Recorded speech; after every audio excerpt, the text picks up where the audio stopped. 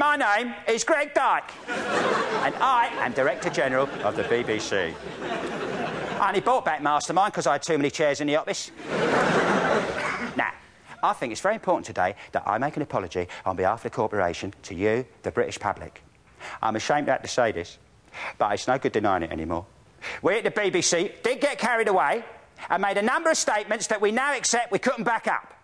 Yes, we claimed there'd be fascinating chat on Guess Who's Coming to Dinner, scintillating drama in Rockface, and laughs aplenty on I'd Do Anything. We now accept there was no truth to these claims, and they should never have been broadcast without us first having at least 3 verifiable reviews in TV Quick to back them up.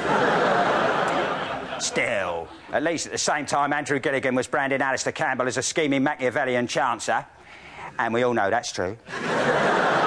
Oh, you know, stop talking about Michelangelo and go and get me a cornetto. Hands on heads, fingers on lips, please. I'm talking. The headlines again. The former Archbishop of Canterbury, George Carey, has caused astonishment by admitting he ordained at least 2 openly heterosexual bishops. Lord Carey...